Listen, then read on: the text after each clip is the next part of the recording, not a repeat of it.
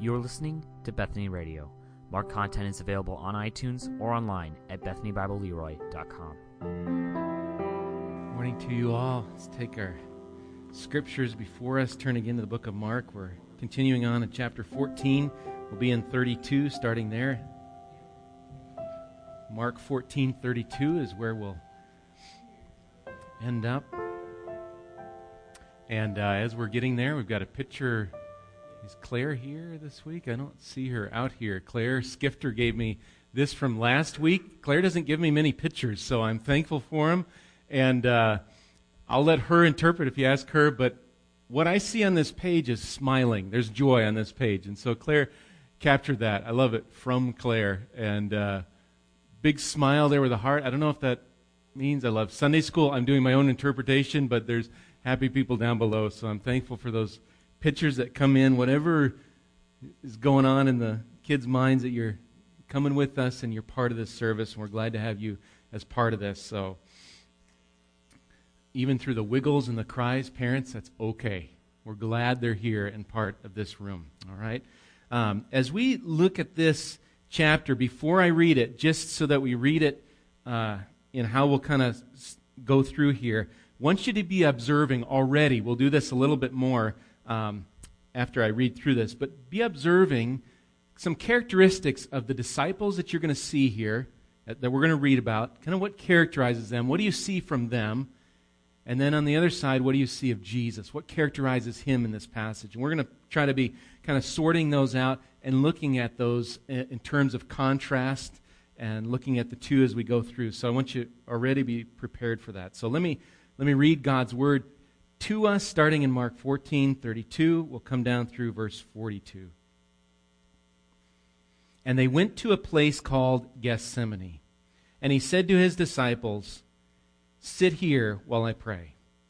And he took with them Peter and James and John, and began to be greatly distressed and troubled.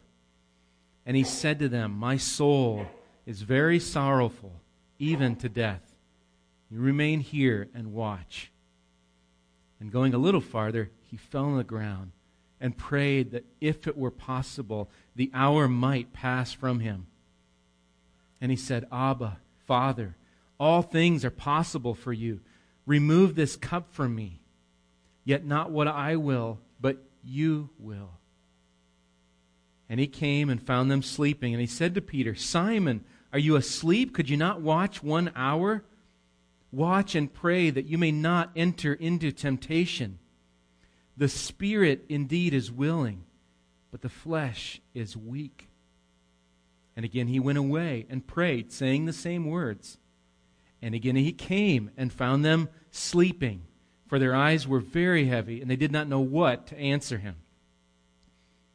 And he came the third time and said to them, "Are you still sleeping and taking your rest? It is enough. The hour is come. The Son of Man is betrayed into the hands of sinners. Rise, let us be going. See, my betrayer is at hand." Let me pray for us again. Lord, as we read your word today, again, we're asking that you guide, that you take your word, Lord, and help us to understand it. Help us to understand places that we have questions and we don't understand. We pray you would enlighten us to understand, that we pull in scriptures maybe from other places to bring understanding. Lord, that you would take that understanding, not that just we would come out of here better people that are more knowledgeable of the Bible, but that this passage itself would change our lives. That you would work through this time we have. We're going to trust your Spirit is at work in our hearts, so we pray that you would move and direct. Maybe, Lord, we pray for something going on that has nothing to do with this particular passage, but you can use what is said in a life. And so we pray that, and we pray that each one of us, Lord, you would take your arm and bring us back to worship you through your word and to live out that worship in our week. And so we ask you again to guide our time. In the name of Jesus, amen. Well, we are at this Garden of Gethsemane. Last week, Jesus had sung the hymn with the disciples. They headed out to that Mount of Olives, that mount on the eastern side of Jerusalem that kind of slopes up. And now there's Gethsemane. Really, that name, the Geth part of it, is oil, and the last part, the semene, that part is press. So literally, we're going to an oil press, which you would have on the Mount of Olives. You'd think of an oil press there. Now, somebody, a commentator, thinks that this, he's drawn together scholars and says, perhaps Jesus, they were going, this particular place, this Gethsemane, was maybe someone's own private garden, perhaps, maybe walled in, private. Jesus leaves most of the disciples, doesn't he? Maybe he leaves them at the gate or the wall or the entrance, something like that. Maybe he goes further then in with Peter and James and John. We'll see that as we go through, and eventually he ends up by himself. Wherever it was in the boundary of Jerusalem where this was. Celebrating the Passover, they were not allowed to go further than that. So there's a staying within this boundary. And already it's night, probably late at night. And the darkness here, just a great metaphor for really the darkness of this night and what's going on. Let me just say, as we go through this, because I think this happens to me, and I'll just set this out there. If you yawn during this time, or it seems natural. We hear these disciples, and we can get a sense of their sleepiness, and we're going to be talking about their sleeping again and again. So if you yawn, that's okay. Hopefully I won't, but if you go through it, there's that sense of darkness, tiredness, as we read even about sleeping and just our own weakness. I mean, we can see in that, and yet hear how great our Savior is. So, like I said, we're going to be looking through and kind of dividing up, looking at disciples and Jesus. If you're a note taker and you have a blank sheet before you, a column would be helpful. That's kind of what I'm operating off of, just a column. On one side of your column, if you were to label maybe this side, you might label it disciples, or to go along with our title, the scattered sheep. So we're looking at the scattered sheep. This is the disciples. On the other side, you might say this is Jesus. This characterizes who Jesus is, this gracious shepherd. And we're going to kind of go through this back and forth, looking at the disciples, looking at Jesus as we go, and hopefully I'll bring you along in that as we look at what characterizes these two different, one a group and Jesus as we go through here, and how we observe and then bring some conclusion to it. So look at verses 32 through 33 first. I'll just read it again. They went to this place, Gethsemane. We talked about that. He said to his disciples, "Sit here while I pray." And he took with him Peter and James and John and began to be greatly distressed and troubled. So to the general disciples, sit here, have a seat. But for those three, they get to come further. Peter, James, and John. We're used to this reading through the book of Mark. It's chapter Mark 5, where these three guys get to go with him to the synagogue, the house of the synagogue ruler, and where he raises that girl back to life. In Mark 9, it's these three that get to go with Jesus to the transfiguration. So we might think out of anybody, imagine these three. I wonder if they walked away from the rest going, we get to go further. We're something special. Weren't James and John, right? Those guys were debating anyway, who's going to be greatest in the kingdom. Perhaps that was inside. I think we would naturally in our flesh think, wow, he wants me to go further. But we're going to see what happens to these guys. You'd think out of these guys, they saw Jesus glorified, they saw him heal, they saw this up hand and close. They would think they could pay attention and stay awake, but sadly we're going to see different things come from them. So that's the disciples. They're coming with them, Peter, James, and John. On the other side, Jesus describes Jesus in these verses as greatly distressed and troubled. And we might be wise to ask why. Why is he so distressed and troubled? Because he knew the hour, and by hour I don't mean 60 minutes, but the hour, this time was upon him. This time of this night of betrayal into the next day, trial, crucifixion. He knew what was upon him. 3 times already, and we looked at this as we studied, Jesus has predicted this very moment in these times. I'll read one of them from Mark 10. It's not very far back, just to read. Again, remember, Jesus knew this hour, and now it's close, and it's coming in. And so Mark 10:33, Jesus makes this prediction. See, we are going up to Jerusalem, and the Son of Man will be delivered over to the chief priests and the scribes, and they will condemn him to death and deliver him over to the Gentiles, and they will mock him and spit on him and flog him and kill him, and after 3 days he will rise. Jesus is greatly distressed and he's troubled. He knows this hour that's before him, this weight of the night, this press. If you think of oil press, this press is on Jesus. And it's coming down on him heavily. Look at verse 34.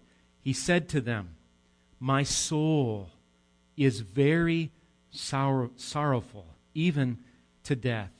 And he tells them, remain here and watch. So again, with Jesus, his soul, what's he like? What characterizes Jesus? He's very sorrowful, even to death. One dictionary that I looked at, the wording here, you could think of the word encompassed with grief.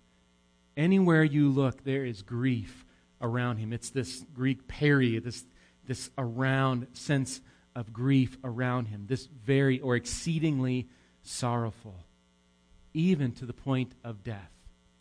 I don't think we have an understanding of that. I mean, you think of your most sorrowful day, your hardest day that you've had, and multiply that and think. Luke will tell us the sweating that he sweat, right? The drops of blood, this sorrow that's going on in Jesus, knowing what's ahead of him. But look at the disciples. Also in verse 34, Jesus tells them, stay here, or remain, and watch. He might say, keep awake. Jesus, in chapter 13, we saw a lot of this as he's looking towards the destruction of Jerusalem, and then that end tribulation that we come through, and Jesus coming again. And in the end, he says, stay awake. I'm coming again. You don't know the hour of the day. Stay awake. There's that similar language. And so here, again, is this language of remain here, watch, stay awake. It's a test run, I think, if you will. Can they do it? Can they stay awake while Jesus goes to pray? That's all you got to do. You guys don't have the weight of the sin of the world on you. Just stay awake. That's all you need to do. And watch. When we move on to verse 35 and 36, thinking about Jesus again. So it says, and going a little farther, he fell on the ground and prayed. What did he pray? That if it were possible, the hour might pass from him. And he said, Abba, Father, all things are possible for you. Remove this cup from me. Yet not what I will, but what you will. A couple things about Jesus. He addresses the Father as Abba, Father. I've heard this described as maybe the language of daddy, that sort of thing. I don't see that as much in some of the research and what I'm looking at, but I do see a sense of intimacy, a sense of relationship. And so if you'd use the word daddy in that sense of like a child has this intimate on-the-lap relationship, I think we could see that there. Jesus has this relationship with the Father. By the way, we in Christ have this same, and you can see this, Abba, I think it's in Romans, and then possibly Galatians, I can't remember where, but it's in other places. But Jesus addresses his Father, and he says all things are possible, and yet he does ask something. He asks that this cup be removed. Lord, would you remove? And what's this cup that he's about to drink? Or maybe you might think, what's about to be poured out on Jesus? It's this cup of death, cup of suffering that he's about to endure. Think of it this way. Galatians 3:13 says, Christ redeemed us from the curse of the law by becoming a curse for us. For it is written, cursed is everyone who is hanged on a tree. This is what was ahead for Jesus, this curse. The curse of the sin of those he came to save on him, and the weight, imagine, of all those sins and the weight and the punishment and the just punishment on Jesus. This cup, this pressing cup that Jesus was to drink. And Jesus is saying, if it's possible, would you remove it? It's pretty interesting for the Son of God who knows why he came, and he knows why he came, to even there say, is there any way to remove this? Isaiah 53:5 says, he was wounded for our transgressions. He was crushed for our iniquities. Upon him was the chastisement that brought us peace, and with his stripes we are healed. All these things, all this night, all this trial, all this crucifixion is ours, and it should be rightly ours. And yet Jesus takes this on himself to be wounded, to be crushed, chastised, stripes, that we might be healed through him. And even though Jesus requests this and asked, Lord, remove, he's praying a prayer here. Lord, would you? He's asking, would you remove it? And yet these beautiful words at the end of verse 36, Jesus says, yet not what I will, but what you will. If you translate that out of the Greek, that yet kind of gets it. It's a big B-U-T. It's a big but. So I've asked you, Lord, remove, Father, Abba, remove this if there's a way. And yet, but not my will, but yours be done. And it actually reads, not what I want. It's emphasized. It's not what I want. And it's almost a double you could put in there. Not what I will. There's emphasis in there. Jesus is saying, it's not about my will. I came to do the will of my Father. We see that in John 6 is where that comes out. Jesus came to do the will of the Father. That's what he's come to do. And so in the midst of this prayer, there's a praying, there's an asking, and yet at the end there's a saying, your will be done. Well, what about those disciples? Here's Jesus, all this on him, this cup, this suffering he's about to endure. He sees it ahead. Verse 37 and 38, we come back to the disciples. He came and found them sleeping. And he said to Peter, Simon, are you asleep? Could you not watch 1 hour? Watch and pray that you may not enter into temptation. The spirit indeed is willing, but the flesh is weak. This is the first of 3 times Jesus is going to come back and find them sleeping. Could you not watch 1 hour? One commentary commented, he calls him Simon. He doesn't call him Peter the rock. He's not very rockish at this point. He's sleeping. So maybe that's why he calls him Simon here. But he gives them direction. Watch and pray. That's what he tells these guys. Watch and pray. Why? So that you don't enter into temptation.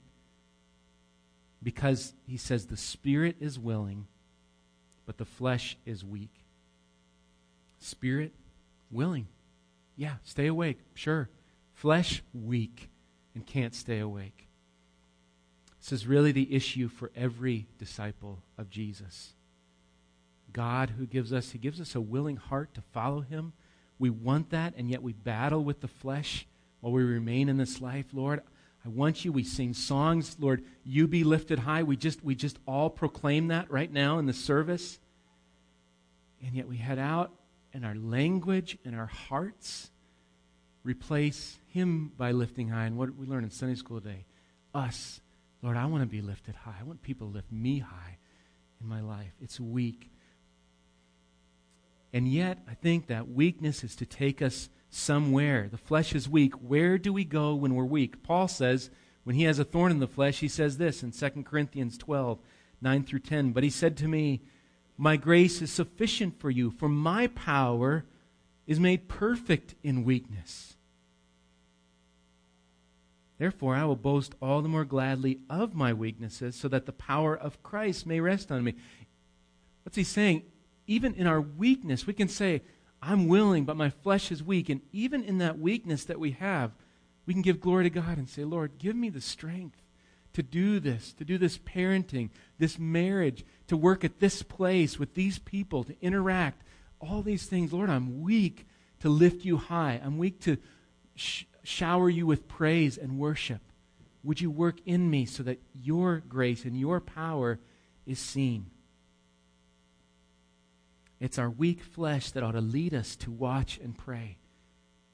And I think not watch and study or watch and plan, although we need to do that, or watch and do this on our own, but it's watch and pray.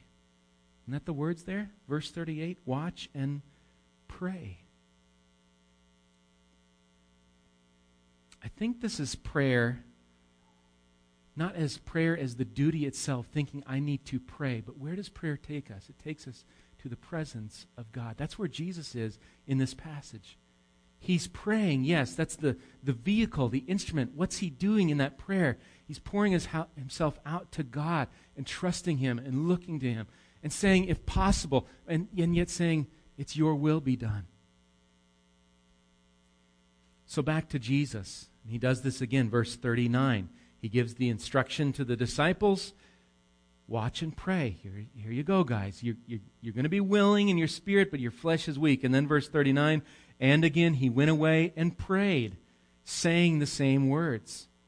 Jesus repeated a prayer. It's okay to repeat prayers. It's like a model of prayer here. That's not all this is, but there's a model going on. Those same words, what were those words? If possible, take this cup from me. If possible, remove this hour, and yet not what I will, but what you will, Lord. And again, verse 40, we come back. Again, maybe they learned. Maybe these three guys caught on. No. Verse 40, again, he came and he found them sleeping. For their eyes were very heavy, and they did not know what to answer him. This is the second time he finds them sleeping. Heavy eyes. Maybe one commentator said maybe they had too much food. Maybe the Passover meal, kind of like a big Thanksgiving meal, and they're just tired. And we understand that weak flesh, right, after Thanksgiving, that it's just hard to stay awake. Unless your Packers are on or something like that. But otherwise, you're tired. Maybe too much food. I think, though, too, this phrase here, they did not know what to answer him. Could it be they didn't understand what's going on? And sometimes when we don't understand what's going on, sleep seems the best. I don't get it. Sometimes in my study, in my study, as I'm looking through something, I've come to a hard area and hard passage. You kind of get a little doze off because I don't understand this, and it takes effort to understand and reason and what's going on. Maybe that was part of what's going on. That's in verse 40. Now, you don't have this verse in your Bible after verse 40 and right to verse 41, and neither do I. It's not a verse. I don't want to lead you astray there. But there's between the period and the little number 41, something happens. And so we imply this, we gather this from the material because he comes back a third time to the disciples. So in between that period and the little 41, Jesus again, what does he do? He goes and prays and returns. That's what's implied in the scripture there. And then 41, we come back again a third time to these disciples. And verse 41, the first part, and he came the third time. So Jesus goes, he prays, not my will, but yours, third time. And third time comes back, says to them, are you still sleeping and taking your rest? These disciples are going to be unprepared for this night ahead, and they're already failing to follow. Now, there's a question mark here, and there's some debate. Is it a question, or is there a command here, like you're still sleeping and taking your rest? Kind of like a sarcastic comment. You guys are still sleeping. You know, kind of this maybe sarcasm to what Jesus shares. But Jesus continues as we continue in verse 41, so that the disciples sleep a third time. I don't know about your column on the disciples, but there's a lot of sleeping. There's a lot of failing to watch and pray, and just a lot of weakness over on that side. And yet Jesus here, listen to him coming. He says, it's enough. The hour has come. This is what he's been praying about. And he says, the Son of Man is betrayed into the hands of sinners.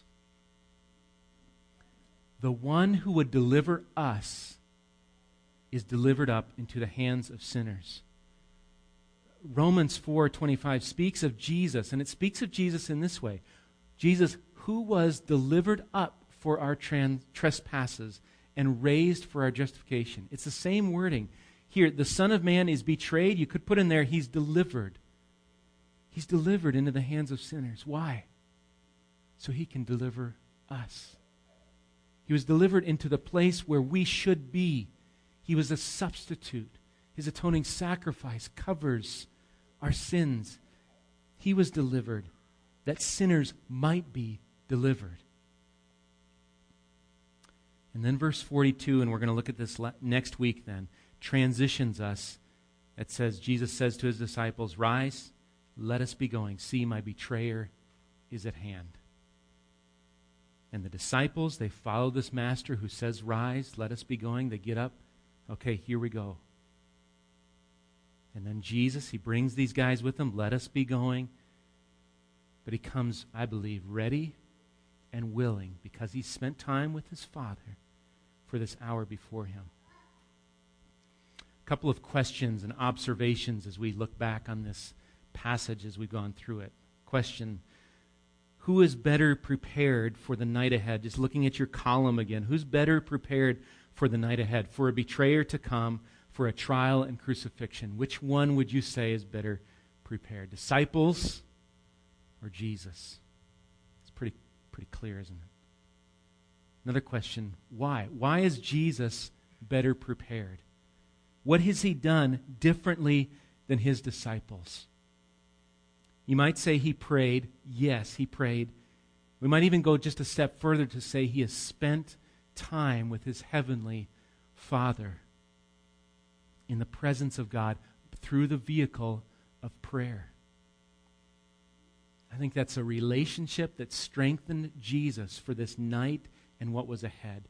This time of Abba, Father, take it, but your will, this back and forth, prepared Him for this night.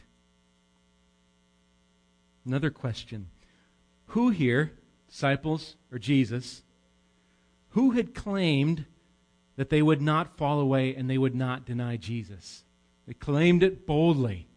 If you look back in context, what we looked at last week, 26 through 31, Jesus says, "You're all going to deny." Peter says, "Even if they all fall away, not I." Right? And then everybody, they all said the same thing. "We're not going to deny you." And they're sleeping away and snoozing away. I mean, it's not even that far, is it, for them? Here at this hour, they couldn't stay awake.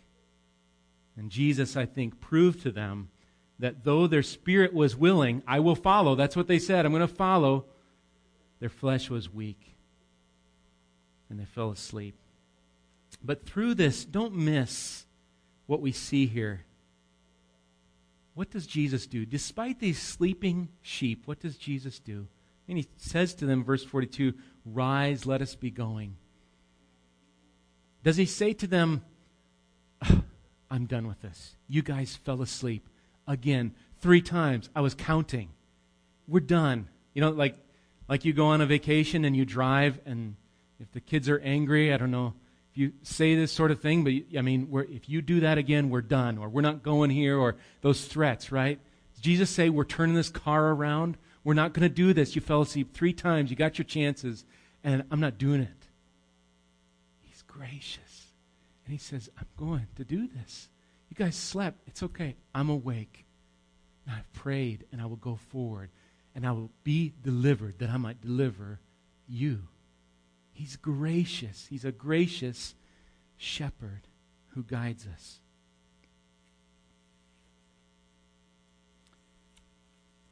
I didn't have you mark your own column of discipleship, but we can probably all pretty much fit in that column of disciple ourselves. And I want you to think about your own column, how you would fit in, or how you are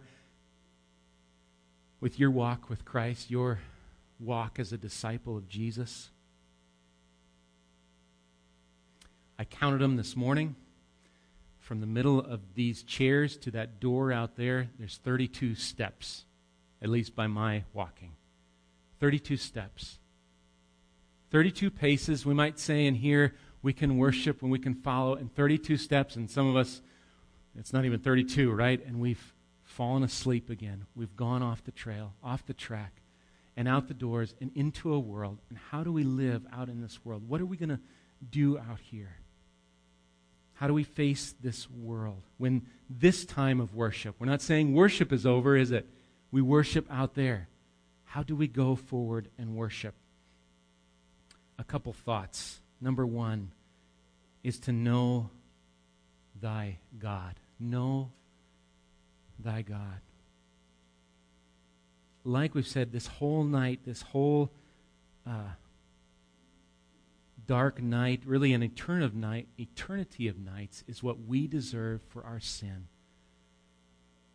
We've sought other gods, we've worshipped other things, we've been asleep where we needed to be awake. The penalty we deserve, the death we deserve, the wrath of God on us for our walking away from Him, He would be just to do that. But in His justice, He fulfills that justice on a substitute, on Jesus. And I think until we realize this journey and night should have been ours, this is our place, this crucifixion, this death is ours, we miss out on the love and grace of the shepherd that's on display here. So know thy God. Know Him in a gospel sense, in a, Lord, I'm a sinner and I need you, Jesus. Know Him that way. And then those you have, that's where you're at. You're trusting Christ as your Savior. Continue to get to know, to come into His presence via prayer. It's not, hope you don't hear in this sermon, it's just pray, pray, pray. There is that push, and we're going to talk about that, this to go pray. But where does that prayer lead you? To the presence of the Father. That's where the hope is. That's where Jesus' hope was. So know thy God. Number two, for someone to watch and keep awake, know thy God, but also know thy adversary. I think of Satan, and I think of our own sin, our own self. 1 Peter 5 says the devil prowls around like a roaring lion, seeking someone to devour. And Peter answers, how are we to counter him? He says, resist him. How? Not by our own strength, but firm in your faith. Faith that looks to God alone. Faith in God. And know thy adversary, know our own sin, our own weakness. Paul talks about this in Romans 7, of this battle of our desire to walk with God, and yet our weakness, our flesh. And yet he says this, hold on to these words. He says this in Romans 7:24. You don't need to go there, but I'll read it to you. He says, wretched man that I am. This is Paul speaking. I do what I don't want to do, and this battle, you remember that place? He says, who will deliver me from this body of death? Who's your deliverer? And how we answer that question is quite important. What will deliver me? Seminary degree? Reading through the Bible? What will deliver me? He says, thanks be to God through Jesus Christ our Lord.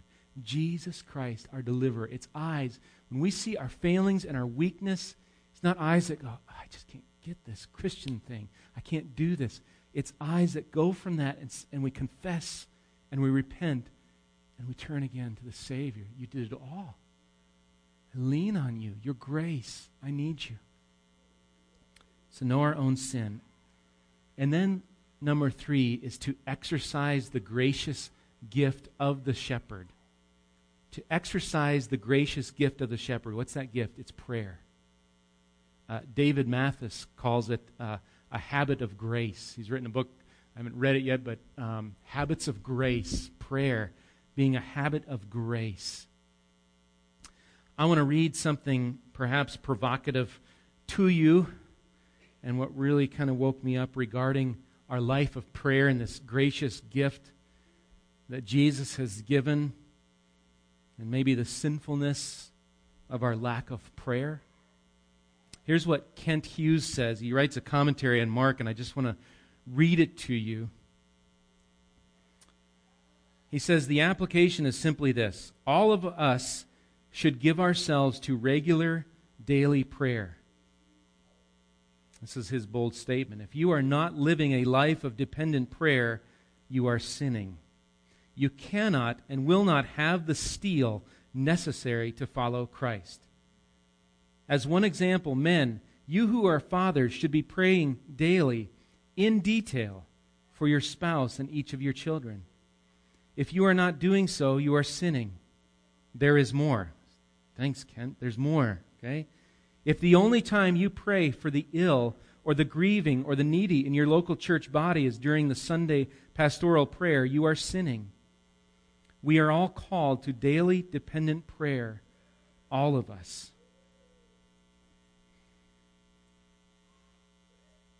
If we take those words with the strength that I think he wants to convey, is to look at our lives and say, where am I at in terms of prayer? And again, we can look at that and say, 30 minutes, 10 minutes of prayer, I got that down, I did it. Or look at prayer as this gracious invitation to come into the presence of God and saying, would you remove this cup? Would you help me? I've prayed yesterday about it. I'm here again. And yet, Lord, not what I will, but your will. According to your sovereign plan, I'm going to trust you. I'm going to look to you in this. We are not alone, praise God, to live for Christ in our own flesh and strength. God has given us a great Savior, one who endured this weight, this night, the weight of all the sin on himself on the cross. He endured the wrath of God. Grace was on display that night. And it's through Christ that we have this great calling to prayer. Jesus models it. He shows us where we must be in the presence of the Father and in the will of his Father. Disciples of Jesus, we're going to face the same struggles, these same things of a willing spirit and a weak flesh. My encouragement to each one of our hearts and my own heart to say, am I praying for my family in detail? Am I praying for our church in a detail? It's more than checking off a list and saying I did it, but I'm taking them before the Father. Are you?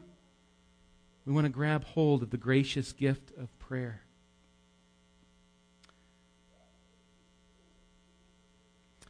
There's an opportunity today to start praying. So I want to do that, and we want to pray. And we're going to pray just a little bit silently. And if you need to do some confessing of prayerlessness in your life, that God's given this gift, and we've said, you know what, yeah, I'll figure it out on my own. I'll pray a little bit maybe, and enough to kind of say I did. If that's you, to confess. Jesus talks about his house being a house of prayer. What would it look like for this house? And I know there's praying folks within us. What would it look like to pray? Maybe we need to confess that. And then call on the Father about our weakness. So let's do that. Just silently, and I'll close us in a little bit. Is there an area to confess? To confess weakness and ask for strength. Take that time.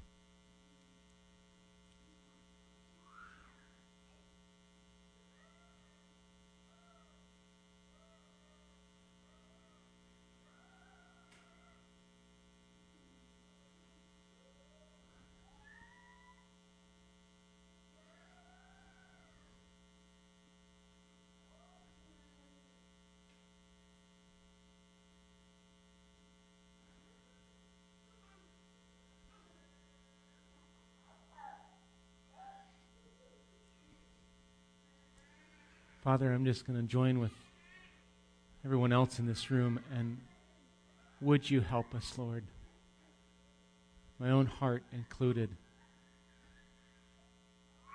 Lord, would I be a man of prayer? Would you grow up men and women in this building, whether they're young or old, Lord, to have that sense of dependency on you, that sense of your presence, that prayer is not just simply a duty to get done, but it's our joy to come into your presence. And from there, receive strength for the day. Because you're a gracious Father who loves us and invites us to call to you. And Lord, the only reason we can hope to come is the shed blood of the deliverer. And so we praise you for this access. I pray we would not squander it.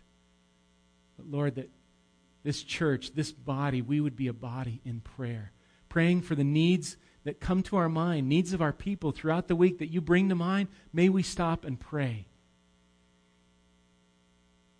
And Father, may you guide the fathers especially in this room, that we would be praying pastorally over our families in detail, Lord, for our children, for our wives. Help us in that too. Lord, lead us in this, we pray. In Jesus' name, amen.